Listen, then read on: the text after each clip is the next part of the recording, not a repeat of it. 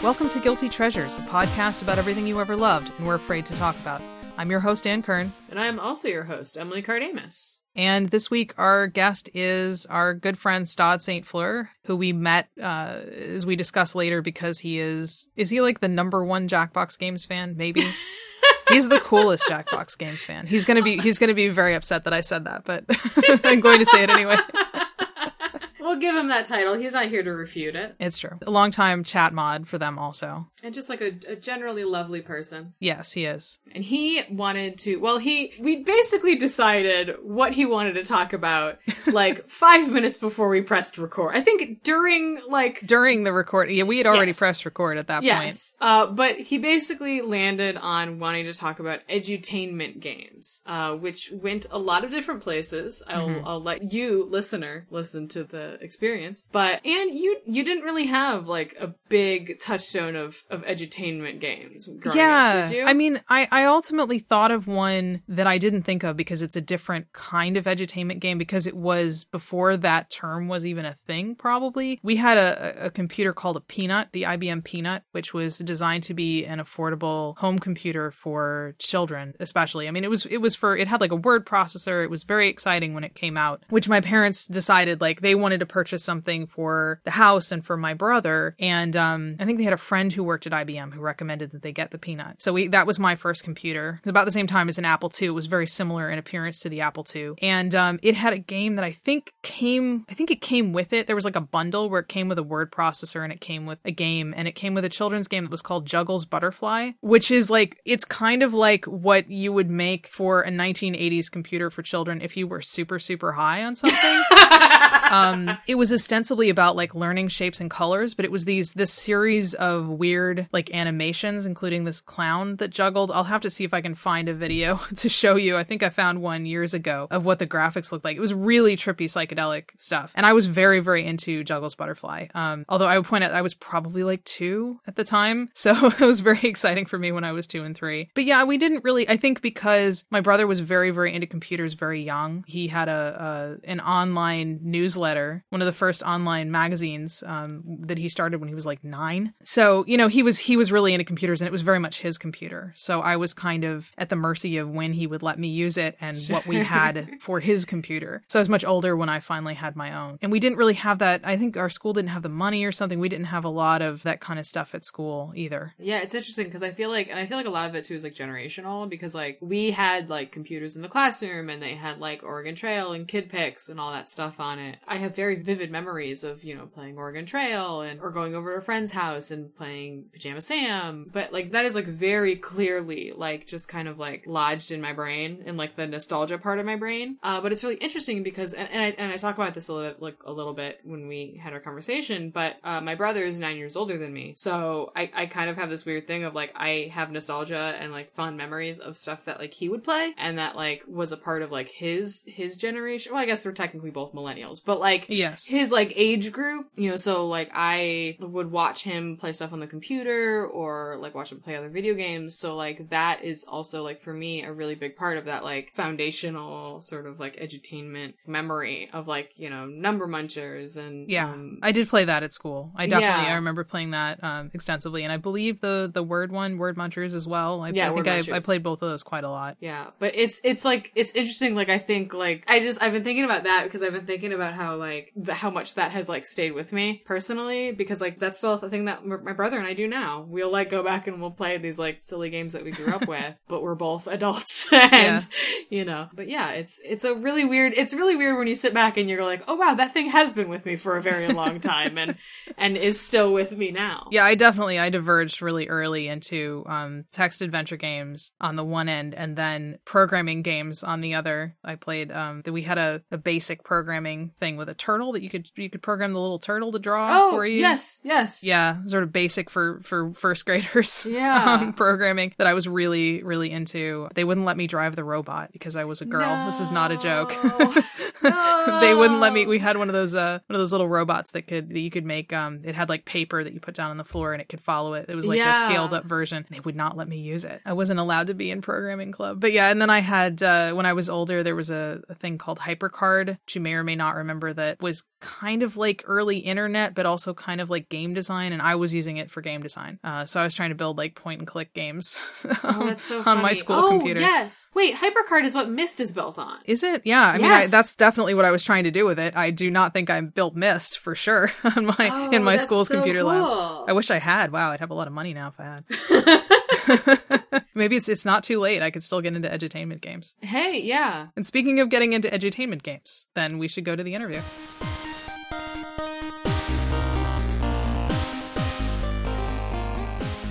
Okay, so now the question is, do we reverse engineer this? Do we ask you to introduce? Okay, so we're just going to do our regular introduction as we whip this golf cart from side to side. We are getting to the section of the back lot that we meant to go to in the first place. This is dangerous. Which that we are going to thank you for coming, Stod. Thank you for coming. It's a non-chronological podcast anyway, yes. So why not make the actual episode non-chronological? Well, we thank people in the beginning. That's true. We do thank people in the beginning, and then we ask them to introduce themselves, say something about what they do or anything about themselves that they want to share, and then say what their topic is. I need to write this down. You don't have to write it down. You just have to do it. We can do it in segments. No. We can do this. I'd like to point out, I just want to state for the record, I have not been drinking. Emily, you have not been drinking. I have not. We're not going to comment on whether or not Stod has been drinking. I object, Your Honor. This is slandering character of the witness, habeas corpus. Okay, you have to Stod. Welcome to the show. This is now the show. Ready. We would like you to introduce yourself and then tell us what topic we're going to talk about. My name's Stod. I am a freelance game show producer. Worked on a bunch of different shows, most recently stuff like Double Dare or BattleBots or Supermarket Sweep, if that will come out, which it will. It definitely will. My topic for today is the fantastic, wonderful, amazing world of edutainment games. These are specifically computer games that are entertaining, but also educational, hence edutainment. See, we did it. That was easy. Thanks for having me. I appreciate it. This was great. No, it's funny. I was thinking about this, as you talked about, all the ideas you had, but I, realized that, I feel like edutainment games are kind of a lost art now. I feel like they were really big when I was a kid, and, back in, the early 90s. I wasn't a kid in the early 90s. I was, a baby in the early 90s, but, in the 90s, I feel like is when that kind of hit its apex. So, what got you into, edutainment games? Were they something you played as when you were a kid? Yeah, so games have always been a big part of my life. It's what I know, it's what I love. When I was in elementary school, when I was young, I used to get sick a lot. So much so that I had gotten pneumonia 6 separate times before I hit 6th grade and missed the first, I think, 3 weeks of 6th grade. Almost got held back for that. But when you're at home, especially back in the 80s and 90s, you would watch TV. And when you watch TV, there's only one or two things that are on, usually during the daytime. You have soap operas and you have game shows. And I hate soap operas. They just they don't do anything for me. My life is already whack as it is. I don't need to see an embellished version of that. But I really got into game shows. So USA, Family Channel would show Family Feud, Sale of the Century, that sort of thing. So I really got into games. And in school, we had computers, your Macintosh in particular. And it was kind of the heyday of computer gaming for kids. So you would have a set computer time. That was the time when you got to go to the computer and play whatever you want that was installed there. Now, because it's school, they only have games that are supposed to be educational. So I think my love for edutainment came from that because I loved learning. Hated school. I don't like homework. Don't give me homework because I'm not going to do it. But I did really like learning and I loved games. So the idea of a game that is fun, that also teaches you something, to me was amazing. And that's kind of where that love began and kind of spread out from there.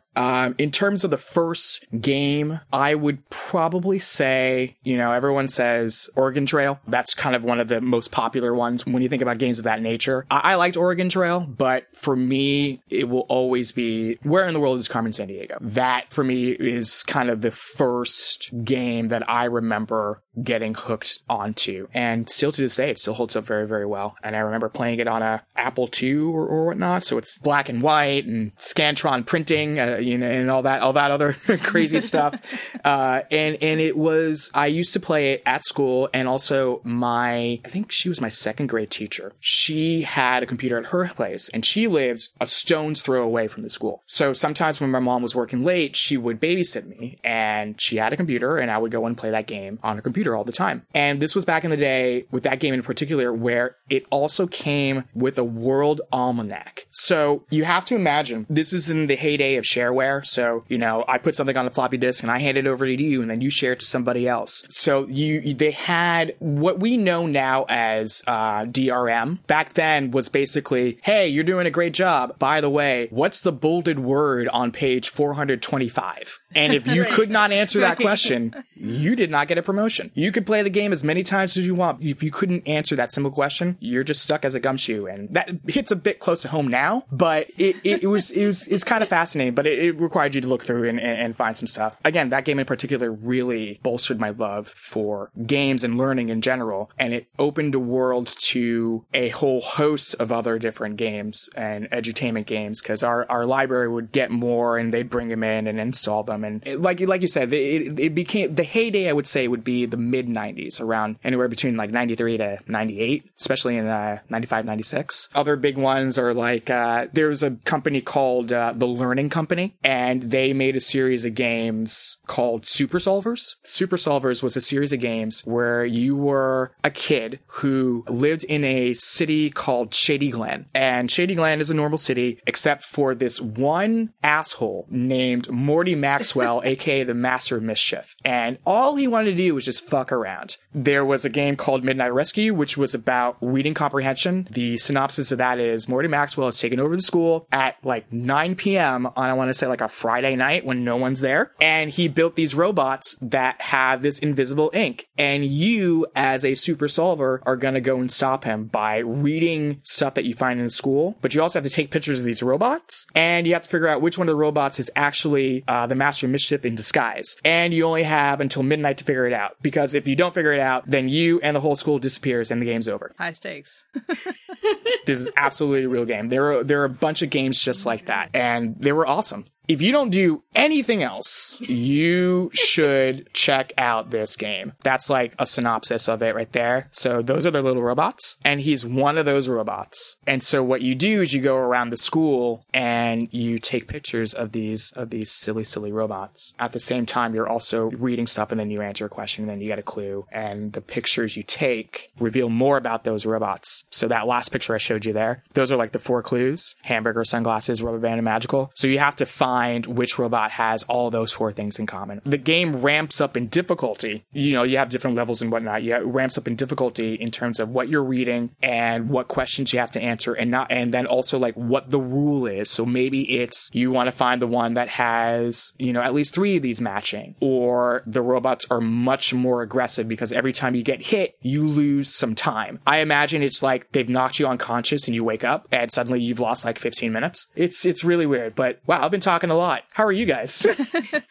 I'm like, you sent these screenshots and like my like that like nostalgia like meter in my brain just like broke, because I'm like, oh my god, the DOS like menu, the color schemes. Like I remember playing stuff like this when I was like in elementary school. You said this like really sparked like your love of gaming in general too. Like, did you end up pursuing like games outside of the like edutainment realm of games like after this because of that? Yeah, I mean, it was never a secret in school that I was always into games and game shows. You could ask anybody who grew up with me, they would tell you, Stod wants to be a game show host. That's what he wants to do. I would even, this is so stupid. I would, for study practice, because again, loved learning, hated homework, would make something called Math Jeopardy. So basically, I would take index cards and write Jeopardy clues of math on the back of them and stick them onto the whiteboard and have categories for each, and then I would host it. And so like once a month during math class, the teacher would allow me to host this game. And so we would pull the stuff from there and I'd read the questions, be like Alex, and do this and that. And we'd do this about once a month to study for tests and stuff. And it was a lot of fun. Another thing that we did was, oh my gosh, I'm such a nerd.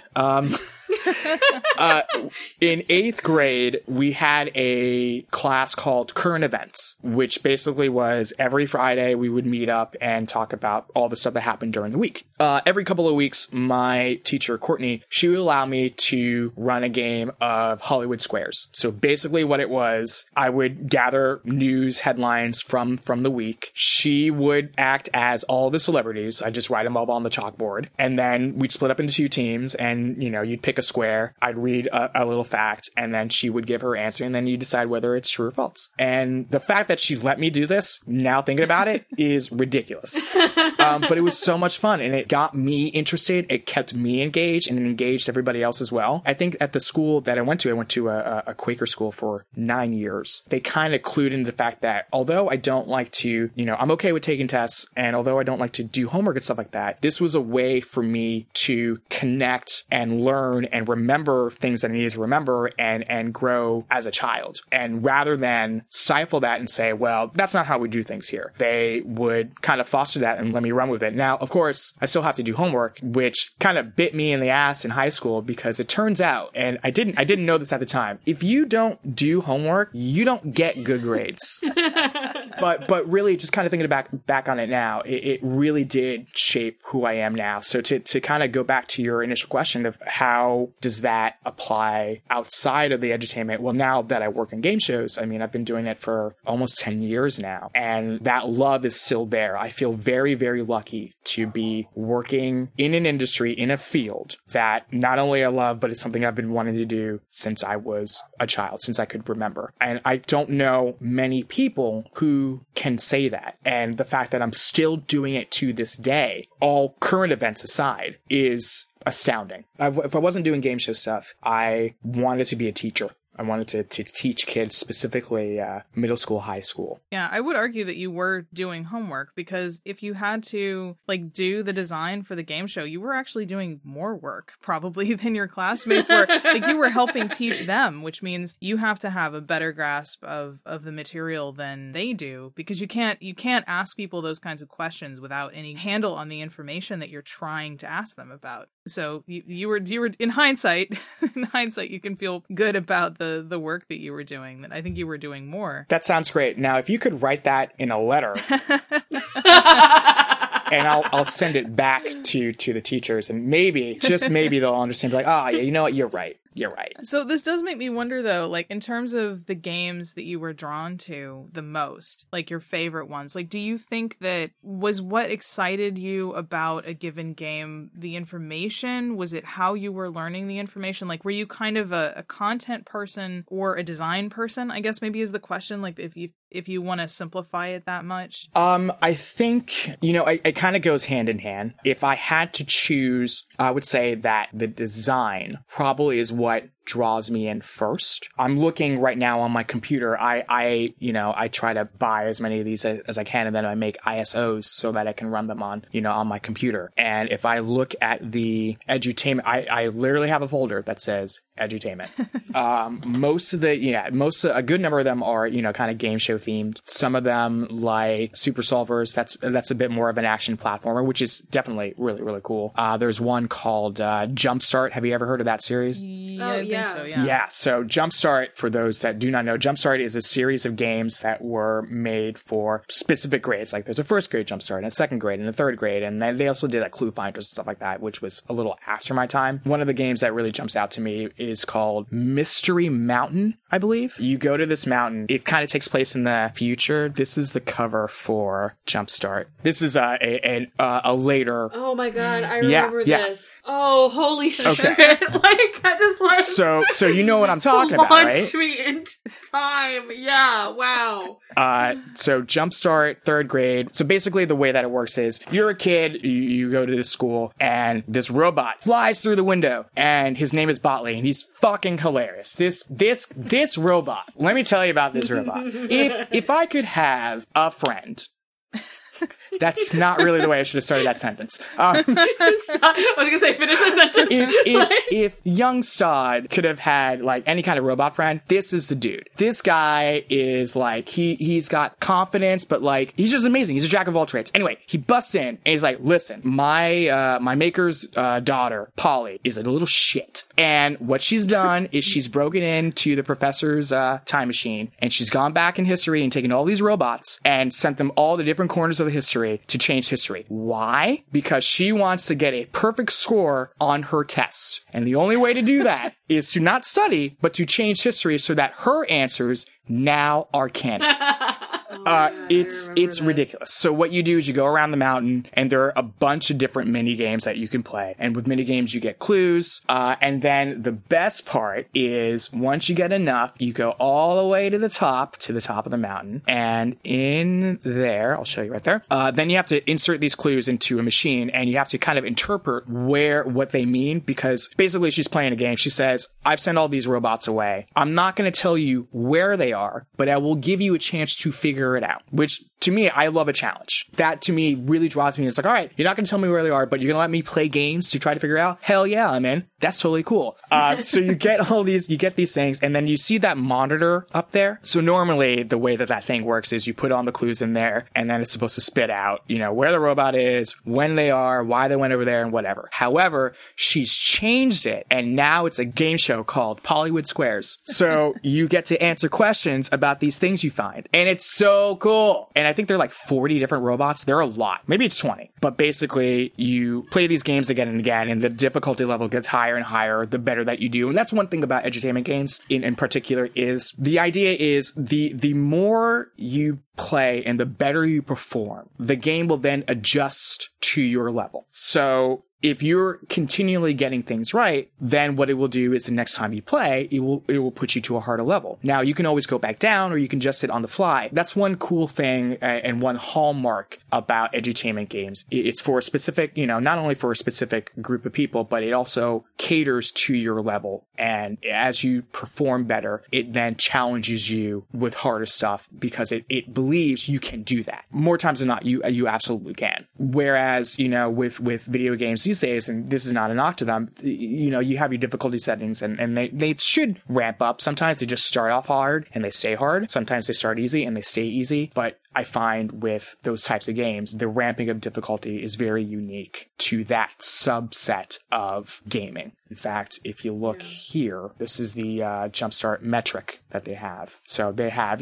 games for every grade, which is pretty sweet. But I don't bother with second, first, kindergarten, pre-K, or preschool or toddlers. That shit is too easy. Get that out of here.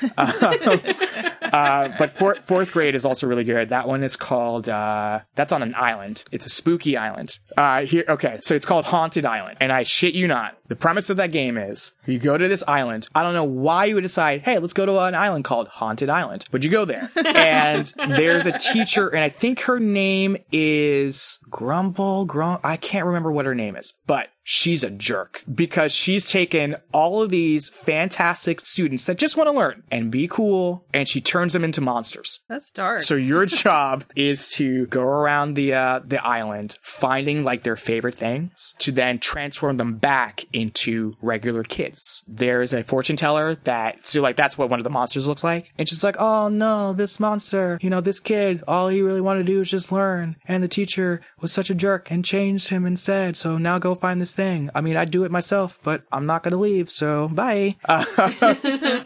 And so you go around, you find these things. Again, there's a bunch of different activities about math, English, science, that sort of thing. So like the stories are really interesting as well. Just kind of the conceit, the premise of like, why am I going around playing these games? Oh, because all these kids need my help. Sure, that sounds cool. If you can get past that, which you should, it's really a lot of fun and they really lean into it. Yeah, there's something so, I don't know, so interesting about how heavily themed all of these games were. They were deep in, their lore. I mean, I remember later on there were, as they made more, Carmen Sandiego games and stuff, those were, and now you're traveling through time, and now the world is ending. And I'm like, this is a lot to put on me, a fourth grader. But you gotta get them, because otherwise the world is doomed. And what's really funny, this came up on Ben Jacobs' stream, where at the end, they do their, hey, this show was, brought to you by this and this and this on PBS. And one of my favorite lines is, Carmen's gang is bankrolled by the Corporation for Public Broadcasting and through support viewers like you. So essentially what we're doing is we are funding their criminal spree. Sure, yeah.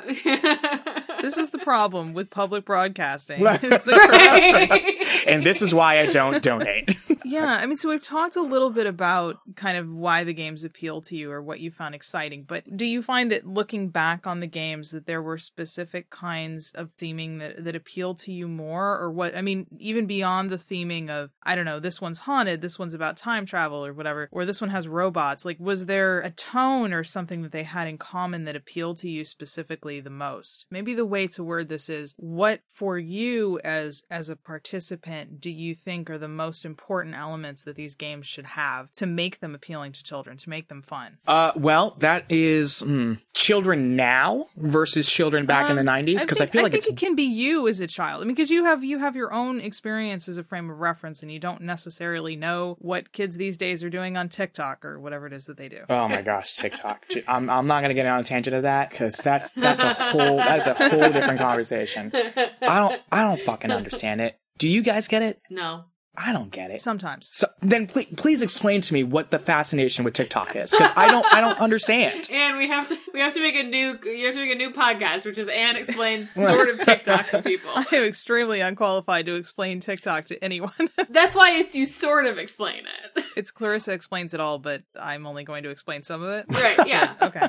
It's like, I don't know, it's a vague idea of it. A vague idea of TikTok, the podcast.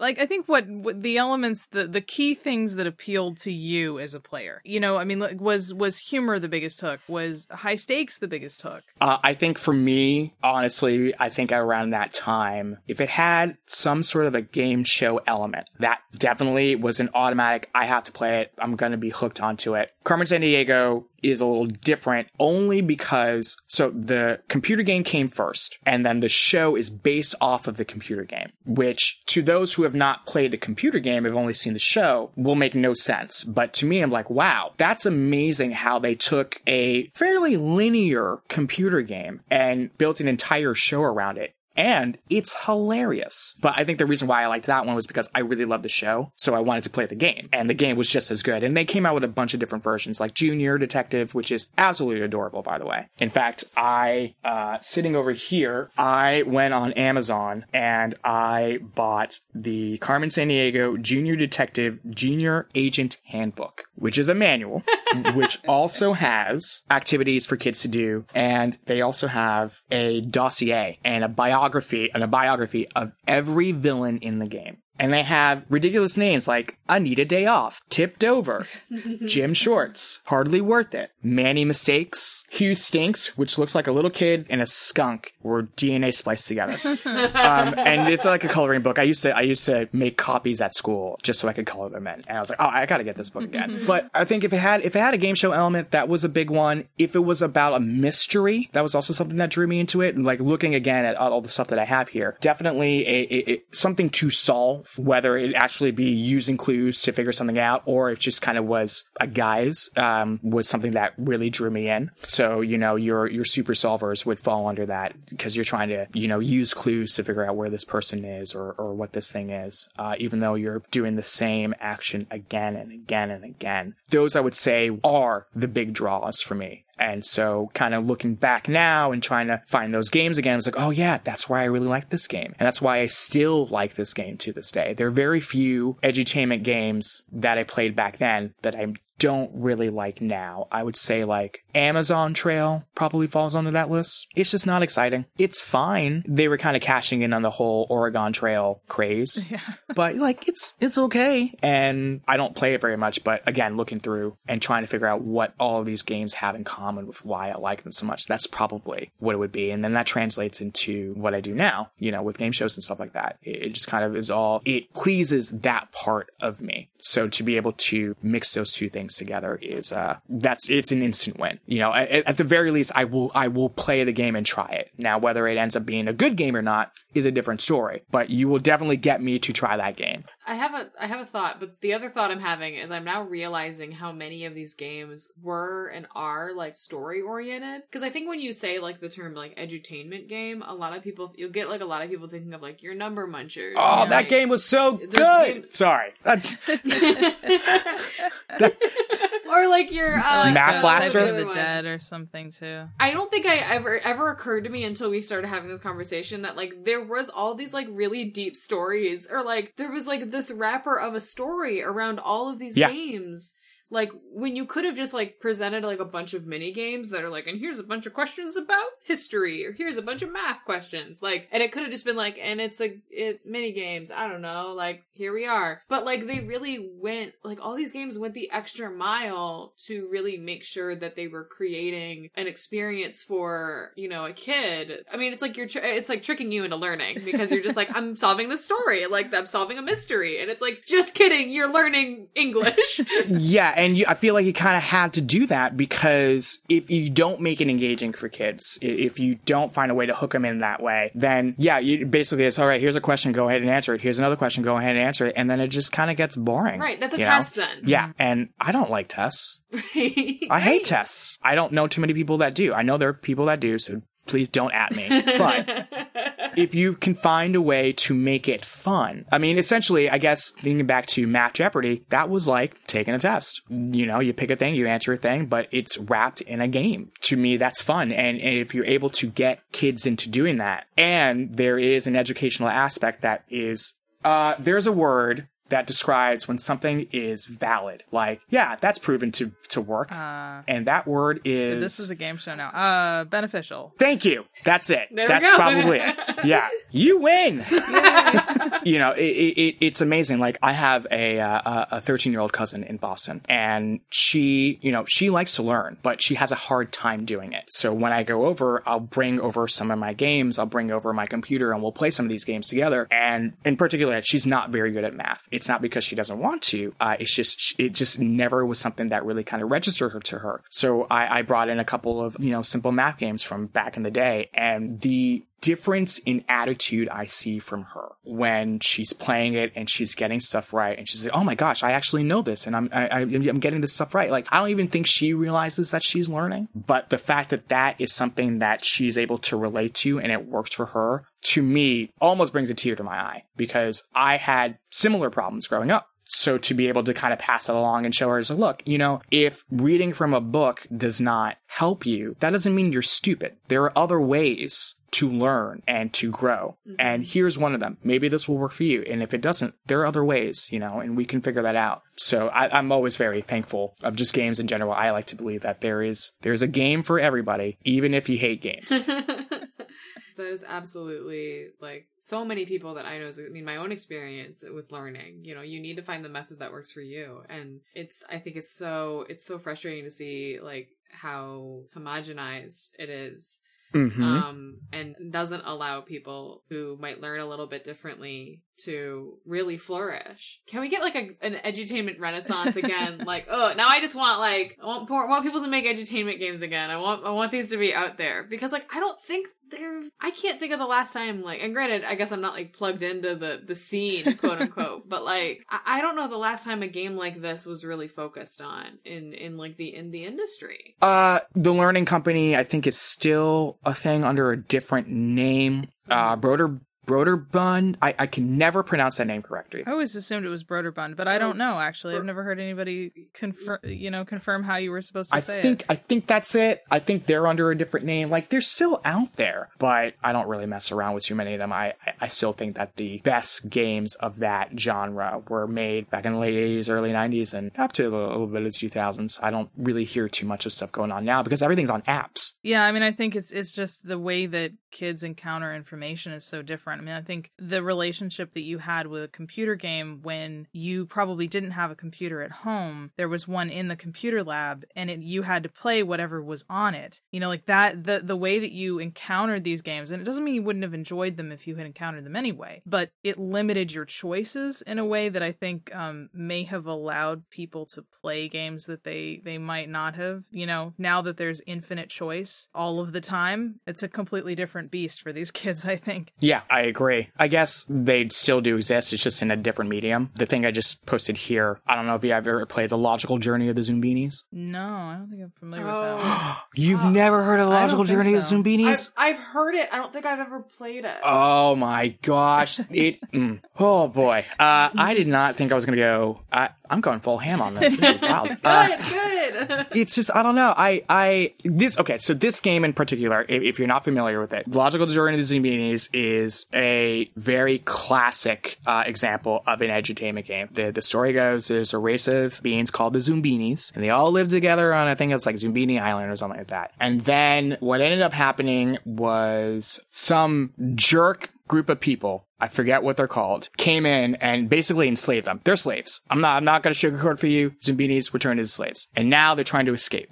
So what you do, this is the gold stuff. This is the gold. What you do is you can customize who your Zumbinis are, and they have different features like hair color, eyes, eyewear, what kind of feet they have, if it's feet or a pogo or, roller skates or whatnot. And then you play a bunch of logic games, and you're trying to get them to Zumbini Island. The picture that I showed you here, one of the more famous ones is the Allergic Cliffs. So you see the two cliffs there and the two bridges. So each cliff has a face. And basically there's a rule that basically all the Zumbinis can cross over to the other side, but you can use only one of two ways of getting there. And it's either, like those who have roller skates can pass through this one, and if you don't, you pass through the other one. But using deduction, you have to figure out what the rule is so that all of the Zumbinis get over to the other side safely. You see, now the gameplay sounds familiar to me, so maybe I did play this one. Yeah, and if you sent someone down the wrong path, then the cliff would sneeze and it would bounce you back. And you see the little posts there? That's how many chances you have. When you run out of chances, any Zumbinis that are on the left side of the cliff don't get to continue.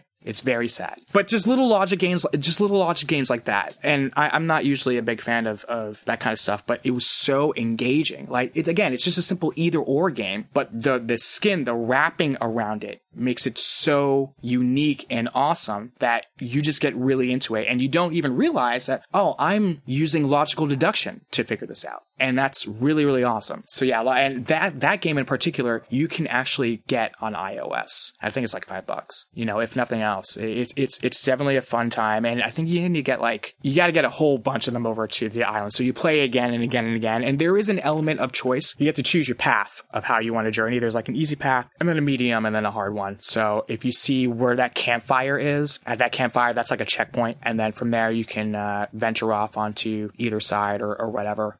It's really cool, and it's very cute. And they came out with a couple of sequels. The other big game for that one is the pizza one, where you're trying to make a pizza for these pizza goblins. And so basically you use this pizza machine, and you see it has different toppings, and you choose the toppings you want, then you spit it out, and then one of the Zumbinis goes and presents it, and then each one of them will tell you, maybe they'll be like, I want more toppings, or there's something on that I don't like. So you have to logic out what it is, and eventually, if you make too many mistakes, every time you present them with a pizza that they don't like, they just boot you out. And you're out. It's very cute. That actually does lead me to the other question that I wanted to ask, which was have you revisited and replayed these games now that you're older, and has your impression of them changed at all? I have revisited these. Actually, revisit these a lot. I did a little bit before, to prep for this, even though I didn't choose the topic until we literally just got started.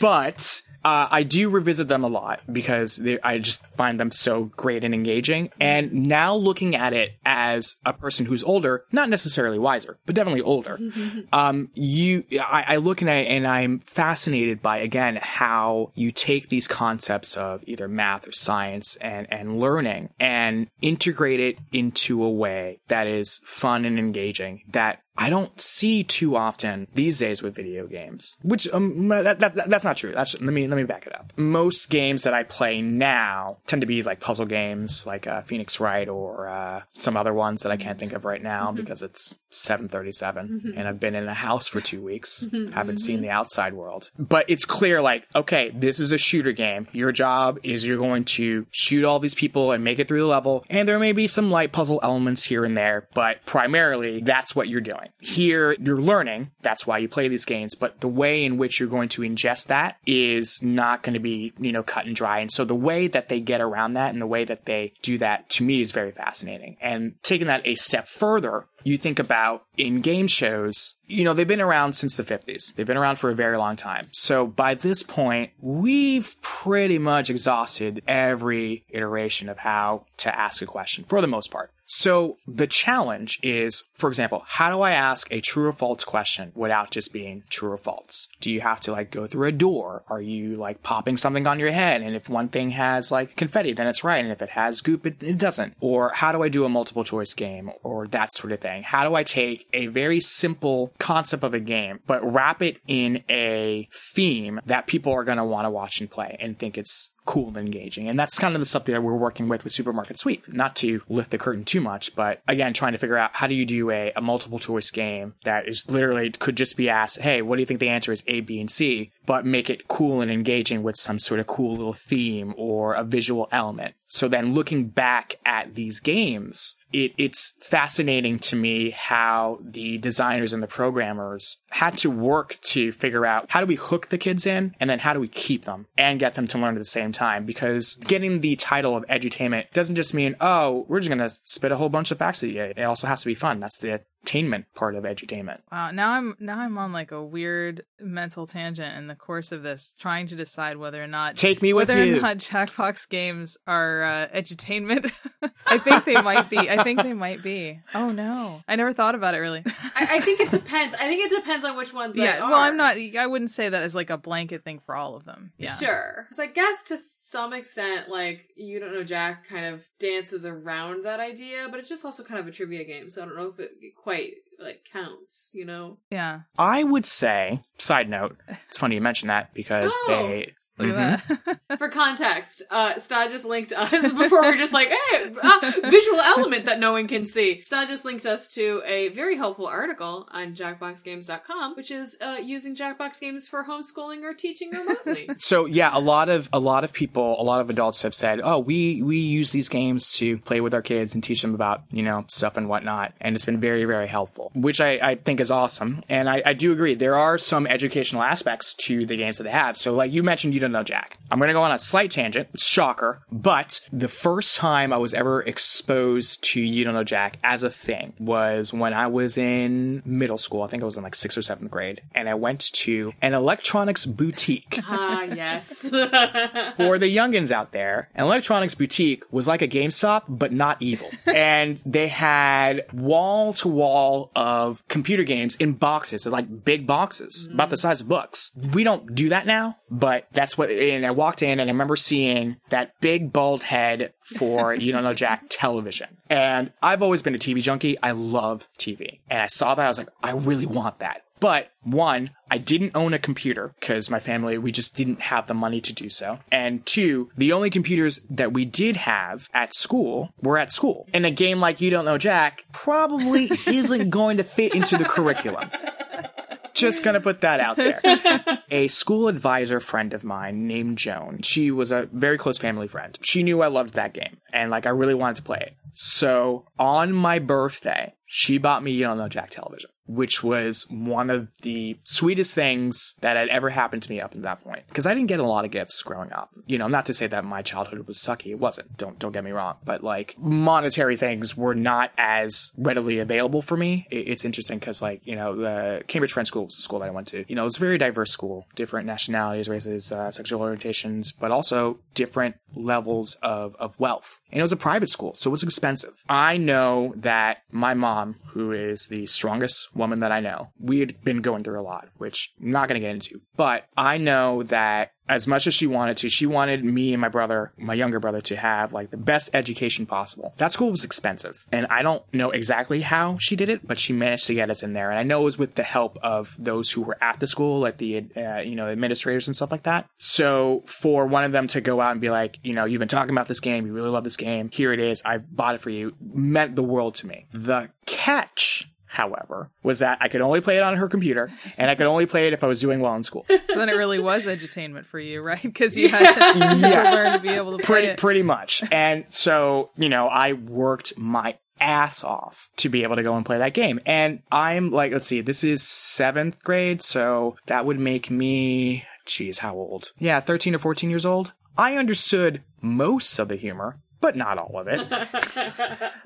And that's cool. But I remember playing that game, and here's the other place that I saw the game was at the Computer Museum. So we had a museum. Another tangent to this tangent. Boston is, a great city. There's a lot of history there. It's also very famous for its Children's Museum, which you can find in downtown Boston by the harbor. Next to the Children's Museum, which was next to a Big Hood milk bottle. That was a building. And it looked like a milk bottle, was the Computer Museum, which was all about science and technology. And they had a giant computer with a giant keyboard and a giant mouse that all worked. And you could press the buttons and move the mouse around and play games on it. It was really, really cool. They had a section in that museum to showcase different games, mostly edutainment games.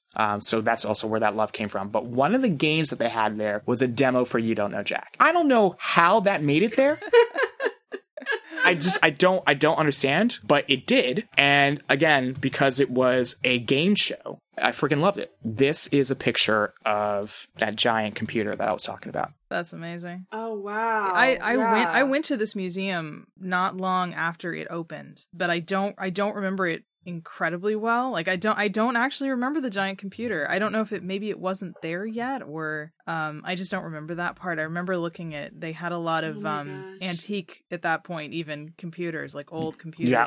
Yep. And I remember looking at that stuff. My older brother wanted to go. So I do remember this museum. It's super cool. It's not there anymore. It's now sucked into the Museum of Science and has like a little spot there. Wonder what happened to the giant computer. I don't know. To be honest with you. I have no idea where that giant computer went, but I loved it. I liked the Children's Museum. I loved the Computer Museum. I mean, computers in general was just a thing that I always loved working on and playing with, because again, we didn't have one at home. So I played You Don't Know Jack at school for the longest time because that's the only place I could do it. And to circle all the way back to where this started, I do believe that the games that Jackbox Games use, there are definitely some educational merits to it. You Don't Know Jack with all its crazy facts. Trivia Murder Party, I'd say a little less so, only because the facts are so random. It's just out there, not to mention the murder. But sure. Yeah, the other one I was thinking would be like maybe Fibbage, because it's kind of like categories and you have to make up fake, but you eventually learn the like real information. So yes, I would agree. One that I don't think was mentioned in that blog that I do think counts is Bomb Core. Yes. Oh my gosh. Bomb Core is basically a huge logic puzzle. Yeah, that's true. Well, and you want to teach someone how to like do like communication and coordination, like oh yeah, play Bomb Core, man. Play Bomb Core.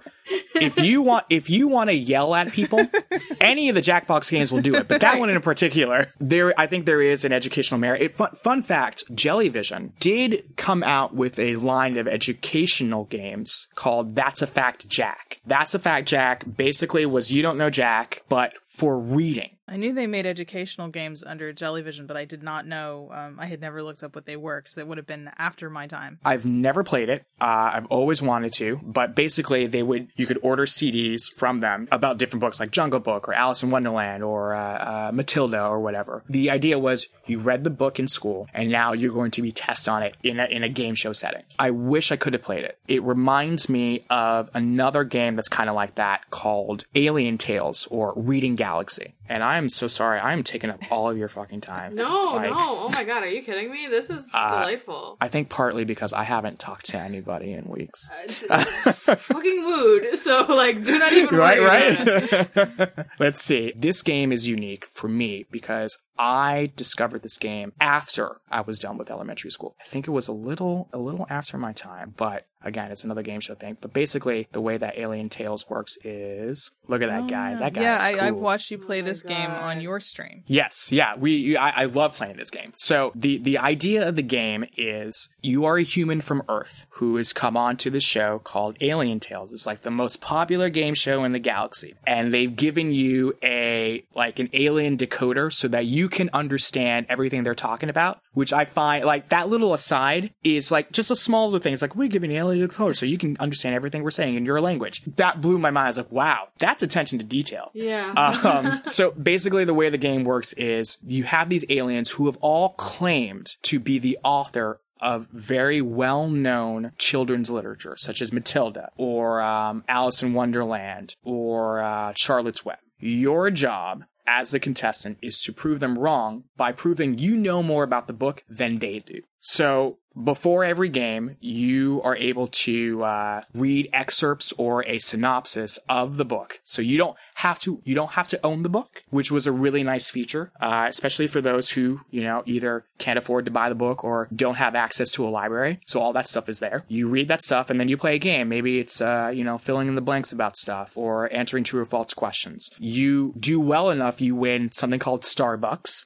And then if you progress all the way to the end of the game, you prove that, for example, Charlotte's Web was written by E.B. White, not this other alien person. But then what you have to do is then you have to prove that you know about that author to win some bonus money. So you read a biography about that author and you learn all these different things about it. And it's fascinating. I love this game because, again, it's a whole game show feel. The animation of it is incredible. The voiceover work is top notch, and it still holds up today because, like, these are classic books, many of which I honestly don't know anything about. Like, there's a book there called Hatchet. Oh, yeah. Which I had not heard of before. Oh, really? Yeah. Yeah, that was like required reading in my school. Like, that was like our 6th grade or like our, like 4th grade book or whatever was like, you're reading Hatchet. Yeah, I think it always depended. Never read it in my life. Depended on your school, like what they thought was the required reading or not, which is why I read Jane Eyre 3 times, I think, in the end, because of switching schools. Oh, that's wild. But this game was interesting because I didn't discover it until years later, but I love it. And unfortunately, like, the only way you can get it now is by, buying the CD and then making an ISO and playing it on an emulator. But it's such a good game. So I do want to ask you a question that leads off of that about what has made you pick these games back up or find new ones as an adult? Like, and I don't know if it's necessarily like what made you start, but maybe what mood are you in or what need are you fulfilling by saying, like, I'm going to play one of these games again? That, Anne, is a very good question. That's me stalling for an answer. You don't have to know the answer to the question, I think is the one thing I will say about this show. I think, But all I do, that's my job. That's my life, is to have questions and answers. Well, now you only need half of it, right? So, well, like, this is okay. So, side note, the weird thing about this is I'm telling you, I don't know if you noticed this, but, like, being on the other side, not answering the questions, not asking them in an interview setting like this, flips me the fuck out. Like, because it's my nature to be like, well, what do you think? And I want to know more about you and tell me more about this so I can relate to you. And I can't do that. And as much as I want to be a game show host, I want to be in a spotlight. But I'd say with that, I get to ask the questions and no one gives a shit about me. And that's great. I don't have to talk about myself. I'm there. I'm awesome. I get to make you look great. I get to, I want to make this your special day. But now that the spotlight's on me, it's very, very different. But what's making me come back to these games? Yeah, like, what mood are you in that you think, oh, I think it's time to play one? It's a couple of different moods, I would say. One would be inspiration. If I am on a show and we're trying to come up with ideas for a round or a challenge, sometimes I like to go back to a game, see if there are any elements that I can use or, jump off from to then create something. Another mood would be nostalgia, obviously. I think there's something about just kind of going back to a very happy time. My childhood was a rocky one. My mom, my younger brother, and we had to kind of move around a lot. And, you can cut this part out, but I don't mind talking about it. When I was 6 or 7 years old, my biological father, who was a total shithead, basically tried to kill us. So we had to get out, which means we didn't have any of our stuff. We left the apartment, we left all of our stuff there, and we moved from shelter to shelter to shelter for a while. It was very, very hard. To kind of deal with that, and school became very overwhelming. So my refuge was games. The idea of a game to me is to have fun. to be able to not necessarily escape, but to go to a place, to do an activity where the intent is having a good time and creating great feelings and memories. And for me, that was computer games, and especially at school, because school was the only place where I knew I was 100% safe. I didn't have to go home. I didn't have to worry about anybody trying to, figure out where I am. I am surrounded by adults who not only are there to protect me and others, but also care about me on a personal level. It was a very small school. Our school was, I think, no more than 250 kids, and our graduating class was 20 kids, most of which I had known for 9 years at that point. But school was the place where I knew from 7:30 to about 3:30, 4 o'clock, sometimes later, depending, I would be safe. And that's also where the computers were. So when I play these games, yes, they're fun. Yes, they appeal to me from a game perspective. They're bright and cheery and full of music and all that other stuff. But it also brings me to a time where I felt safe and welcome. And I like to go back to that now because there are still plenty of times when I don't feel that way. And I want to be able to kind of go back to that. It's one of the few things that I know I can always return to and know, win or lose, no matter how I do, I'm always going to have a good time. I think that's kind of one of the bigger reasons why I kind of go and revisit this stuff. And then to be able to then share it with others and say, hey, here's something that I like that was really cool. Maybe you'll like it as well, is always a fun thing to do, because we like to share things that we like. That's kind of in our nature, is when you're excited about something, you want to tell people about it. I mean, I felt that way when you guys invited me to the Magic Tavern Discord. Hey, I'm excited about this. You should come in, and I know you like it. You should come and hang out with other people who are just as excited about it, if not more so. And that's awesome. And I wish we would do more of that. I feel like sometimes we worry that because we are so enthusiastic about something, that it's going to annoy people, or people think, wow, you're fucking crazy. And we shouldn't stop ourselves from doing that, especially now, in my opinion. So I may not understand everything, and I may not get all that you are excited about, but if you're excited about it, I want to hear about it. And I will listen, and I'll ask questions if I need to, and try to join you in that excitement, because it makes you happy. And I think that's really important. So that got really real. So yeah, there's a lot embedded to these games for me. More so talking about it now than I think I had ever thought about previously. Hopefully that answers that question. Yeah. I think it does. Thank you, Stad, for sharing all of that. Like, I don't have a follow-up thought, but I just want to say thank you.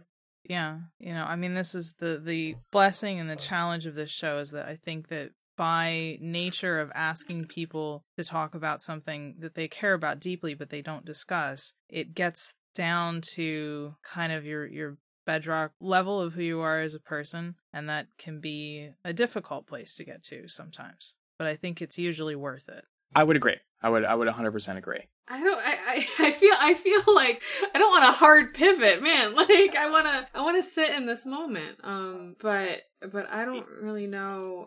I mean, I don't know. I mean, we can sit in it for as long as you like. I'm totally fine with it. It's taken a lot, I would say, for me to be okay with that. To put it into perspective, and I think you know this, last year I lost 2 people. One was my biological father, who unexpectedly passed away. And that was a whole mind fuck. Turns out I thought I was like one of 3 kids. Turns out I'm one of 8, which I have to say, first of all, good on you, father. Secondly, don't worry, he's not going to hear it. Don't worry. Secondly, but the cool thing about it is I have a sister now, which I've always wanted. She's 23. She is awesome and amazing, and she's good at math, which I am not. The other one was our very close family friend, Nani. I had gotten that email when you came to Anaheim. And the reason why she kind of relates to this topic is because other than school, the only other place where we had some sort of computer that we could use from time to time was her place. Her and her husband, Wally, they had an Apple II and a couple of other computers as well. So when we would go over and visit, they would let us play on their computers. And so we played a lot of games like Kid Pix, Shuffle Puck, Solitaire, your and other entertainment games and stuff like that. She was definitely a big proponent of learning. And some of the games that I play now, I used to play over at her place as well. So I feel like there's a little bit of that connection. It's interesting because, I really, up until now, I really hadn't thought about how much of an impact these games have had on me as a person and why I spend hours, days trying to find these and find other stuff like that. It really didn't dawn on me until we started talking about it right now. I don't mean to make you all cry. That is not my intention. I didn't cry earlier. It's fine. But that's me. That's don't worry about that. I feel like gauche, like trying to like, cause like we end the episode kind of being like, what's your elevator pitch for your topic? And I don't know if that works. I mean, I guess it could work if you want to answer that question. Well, I mean, since things are non-linear on this podcast, that's apparently, true. since you thanked me, this honestly could go anywhere, right? And, like, honestly, time doesn't exist right now, so... Right. So, for all I know, this could be, like, the first thing we talk about when I listen to it. So I have no idea. I mean, like, well, let me ask you this. Are there any games of that nature, of an edutainment variety that you played either as a child or that you've recently played now that have some sort of connection to you? And maybe it doesn't necessarily have to be, a computer game. I would argue that there are board games that are edutainment games as well, especially like Carmen Sandiego and stuff like that. But if there's one specific game that you can think of that's had some sort of meaning to you, I'd be interested to hear it. Yeah, it's really funny. I definitely dabbled in a lot of those games. Either, like, and I have very vivid memories of, like, going over to friends' houses and, like, playing Pajama Sam and, like, Freddy Fish and stuff like that. Weirdly enough, the thing that keeps coming to mind for me is, like, just recently, just last year, my brother and I, like, started doing, like, game nights and stuff, and he downloaded, like a DOS box so that, like, emulator, so that we could play all those old games that, like, we all, like, grew up with. And it's funny because I have this, like, relationship with my brother where, like, he's, like, 9 years older than me. So, like, a lot of my tastes come from him. And they're almost, like, kind of incongruous for my age because they're like, why do you know? And I'm like, it's because my brother's, like, your age. Like, chill. But, like, there were a couple nights where we just hung out. We'd, like, cracked open some beers, literally, like, sitting on the floor of my brother's living room with his computer hooked up to the TV playing, like, Dr. Quandary. Like, we're both, like, I'm in my mid-20s, my brother's in his mid-30s, and we're both playing, like, kids' games. But, like, it was just, like, such a great... And you know what? It was still really hard, so... It's not easy. It's not. It's not easy. I totally agree. I mean, you mentioned Pajama Sam, which was a possible topic. I love that series. That game is not easy. No, they're not. That's the other thing. Like, all these edutainment games are actually still pretty hard. Like, pretty fucking hard. They're pretty fucking hard. And with those in particular, with Humongous Entertainment in particular, that's your Pajama Sams, your Spy Fox, your Putt Putts, your Freddy Fish. Side note, Freddy Fish is a girl. I know that's been the question. It's like, Freddy Fish, is that a guy? Nope. Freddy Fish is a girl. I never knew that. Yep. You've just blown my world apart. There is... I forget which game, but they specifically call that out. But with all those games, what's really unique about them is you play them once, while the general story is the same, the different paths you take and the different puzzles you solve, they change. So if you were to play Pajama Sam, No Need to Hide When It's Dark Outside, and you play that once, you might go through one path and the different items may be in one place. And then if you were to play it again, you may meet different characters and do different things. And the replayability is awesome. Still a hard game. Right. Still a very hard game. And also, other side note, the voice of Pajama Sam is Pamela Adlon, who also voices Bobby Hill on King of the Hill. Oh my gosh, wow. I'm just here to blow your fucking minds.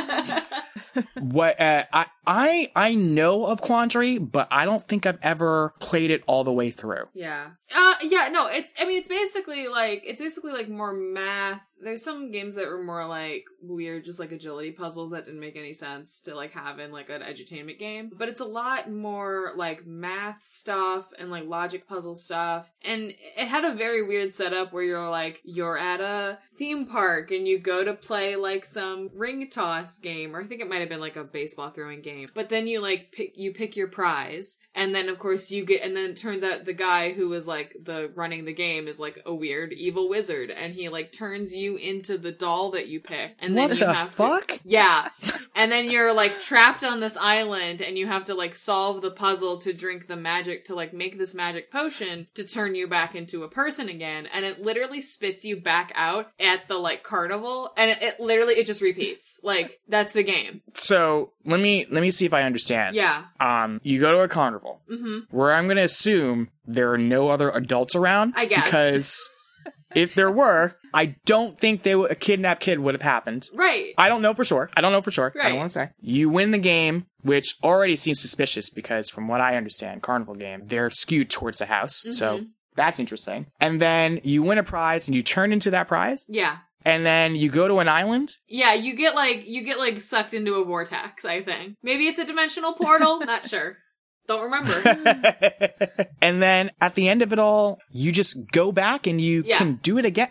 Yeah. Wow. I mean, you could choose different difficulties. Like, cause and the prizes were named, like, I can't remember what there was like easy, obviously, like medium, and then like, difficult, like the hard was difficult. Like that was the name of the doll. Oh, Mech made this. Okay. Yeah, MEC was also, that's the Minnesota Educational Computing Consortium. Oh, how fancy. They put out a lot of games and a lot of adventure games. They're the ones responsible for Oregon Trail, Amazon Trail, that sort of thing. And I saw one of the screenshots said Troggle, and that reminds me of Troggle Trouble Math and Word Munchers and stuff like that. Oh, I didn't know that was all the same thing. Yeah, That's interesting. So I will say, really brief side note, Oregon Trail gave me nightmares as a child. Like, honest to God, it gave me nightmares as a child. To this day, I am so surprised how it's still a touchstone of American culture. Like, no matter who you talk to, unless you're really young, when you say Oregon Trail, the first thing out of the mouth is dysentery. Sure, yeah. Or like ford the river, you know. Right, no, we don't do that. Someone lead me across the river. I'm not taking my chances. I want my meat. I want my 200 pounds of meat. I know I've shot many more animals than I should have. That's fine. It's no big deal. What scared you about it? The sound effects. Interesting. So I had a weird thing when I was a kid where like there were a couple of games on our Sega Genesis that did this to me too, where like if there was like a weird spooky sound effect, it would like just absolutely terrify me. So there was a sound effect that like when something bad happened, like if you got bit by like a snake or something, and it was like I could not even recall it right now, but like I remember hearing that. This links into the fact that I'm just like a jumpy human being in general. But like it was like an unexpected, like bad sound basically. That just like it wasn't the situation, right? It wasn't like, oh my god, a snake bite. Oh my god, like your thing fell off the raft. It was literally just these sound effects. Right. Yeah. And what about you? Did you have like fun edutainment? I think I played that sounds familiar, Number Munchers. And there was a vocabulary one as well. Yeah, I did not play those very extensively. I played Oregon Trail, and I played. I was very into the Carmen Sandiego games. I really didn't play much beyond that, except maybe like a little bit. I think partially because I'm a little older, so there really weren't that many games. And you had even less computer access. But yeah, I don't know why I could not tell you why I didn't. I think that was not, I always felt like it was a trick. I think I was that kind of kid that I was like, I don't want you to give me the candy and the medicine at the same time. I would like them to be separate. So amoxicillin is not your thing? I guess not. But yeah, I mean, I definitely, I mean, I was the kid who would read the Encyclopedia Britannica for fun. So it wasn't like I was lacking in educational information. I just didn't, I wanted my games to be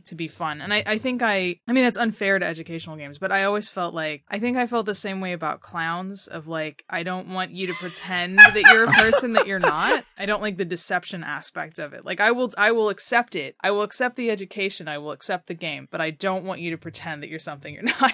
That's a good segue, though, I think, into my fear of clowns like, episode. I'm not actually afraid of but clowns. But into sort of like we could sort of have like a situation here to some extent where it's like, Stod, how would you elevator pitch edutainment games to someone who might not be super like into them? And that person be right now being Anne.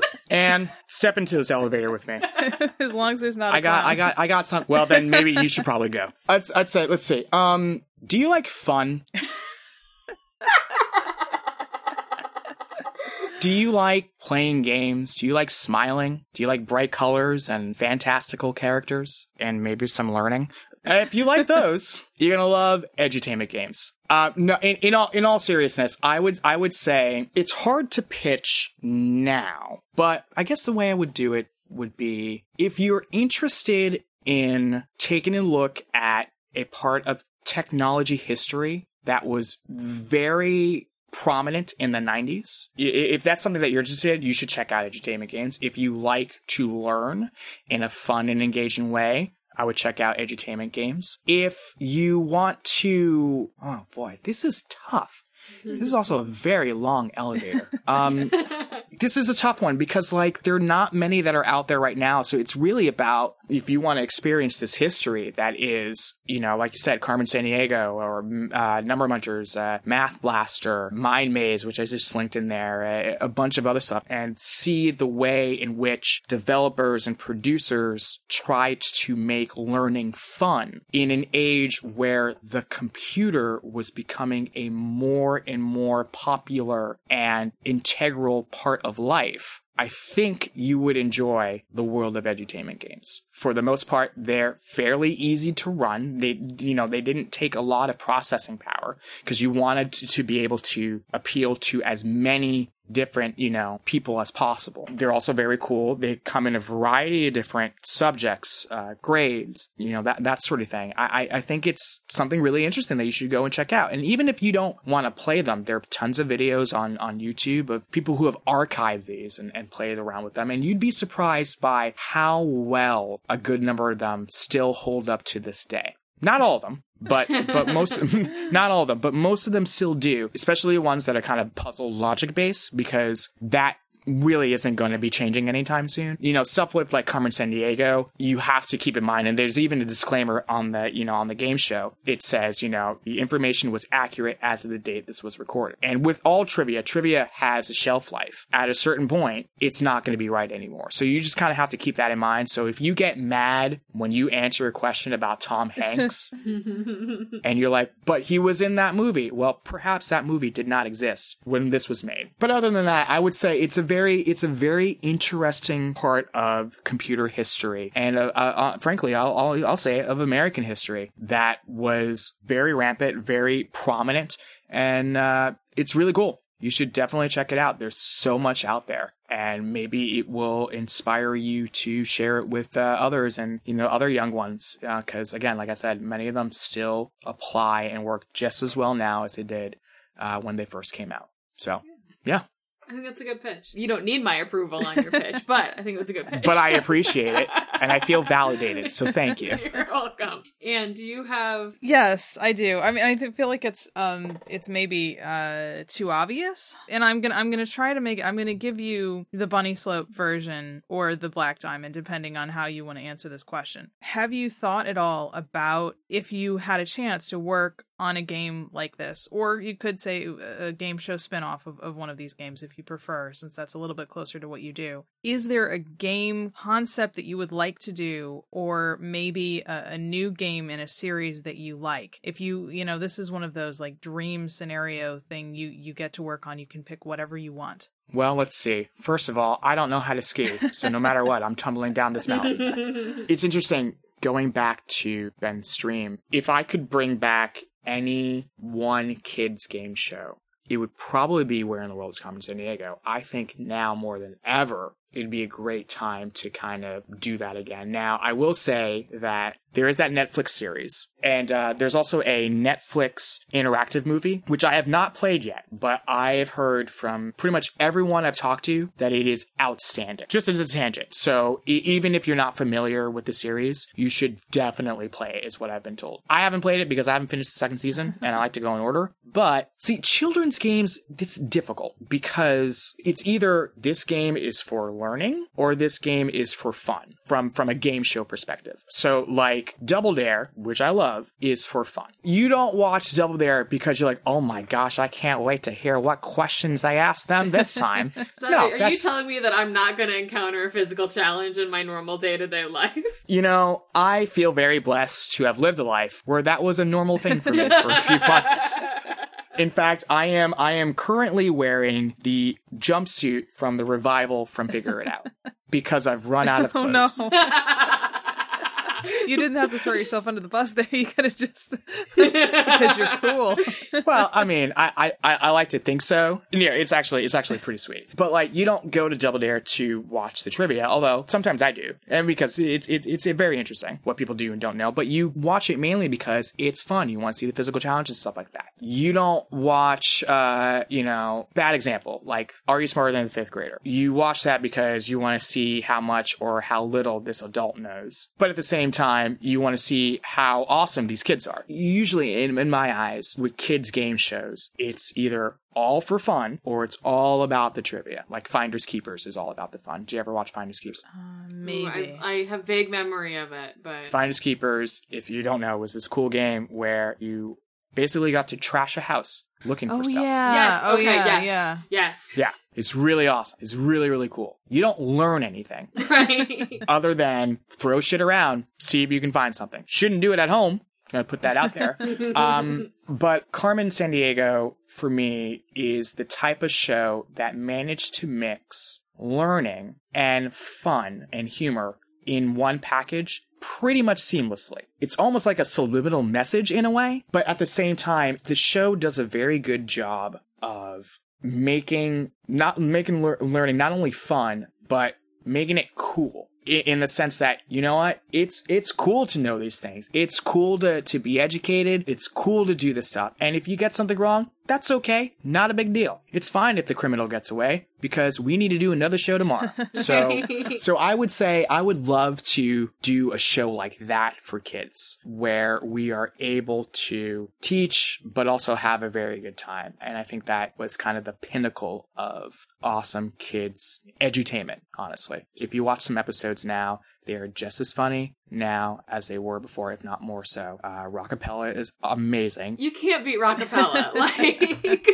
Absolutely incredible. The fact that they basically came up with an original song every episode is amazing. And you learn about stuff. And then when you look back and see like all their like clues that they have and the celebrities that they gone on, I know there was a thread going around maybe a few years ago that Joe Biden was a celebrity guest on that, who may not be the best person to talk about right now. But I just overall, I think, Anne, in answer to your question, that's the type of show that I would want to do. Yeah. I mean, if you look at that, it's an ensemble show and they just did a really, really good job. And that's kind of what I aspire to do. I want to be able to create a show that no matter if you're young, old, or whatever, you watch it, you have fun, you'll learn. It lasts for, however long, and people will still talk about it 10, 20 years down the line. I can't think of a person who mentions that show and is like, oh, that show was awful.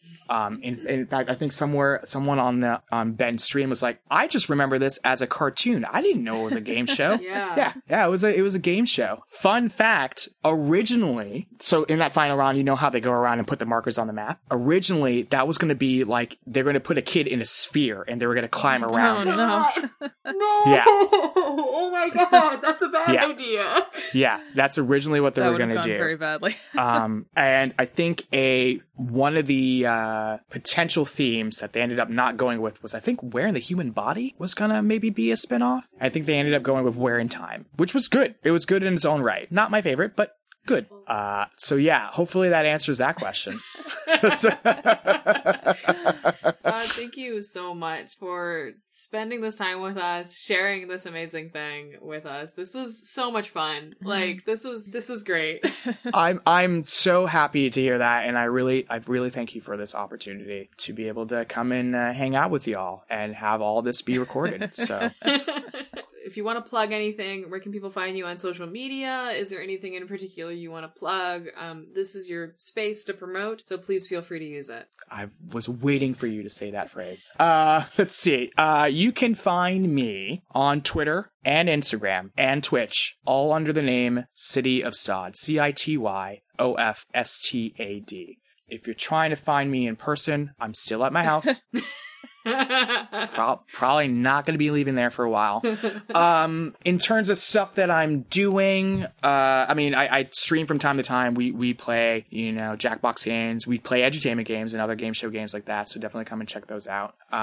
Talk to me on Twitter because I'm lonely. No, but definitely hit me up on Twitter. That's fine. In terms of shows that I'm working on, currently, as of the taping of this episode, we are still working on Supermarket Sweep for ABC. We don't know when that's going to be on the air because we haven't taped it yet, but that should be coming on. I also worked on Double Dare, so you can watch that on Nickelodeon. I believe you can buy those on, either Amazon or Google Play or Apple. A couple other shows that I've done. BattleBots, which is awesome if you like to see robots fight. BattleBots is so cool. Definitely check that out. And if you, honestly, 100%, if you are ever in LA and I'm working on a show that's taping, all you got to do is hit me up and you got tickets. Guaranteed. No questions asked. You want to come see a taping of a show that I'm doing? You are cordially invited, 100%. And if you want to see a show that I'm not taping, we'll find a way to make it work. We'll find a way to make it work. But that is an open invite to anybody that listens to this podcast. So please, and that also extends to the two of you. If you're ever in LA, definitely come and see a show when we are allowed to get out of our houses again. Right. So this is the part where we say hello, right? Yeah, exactly. Hi. Okay.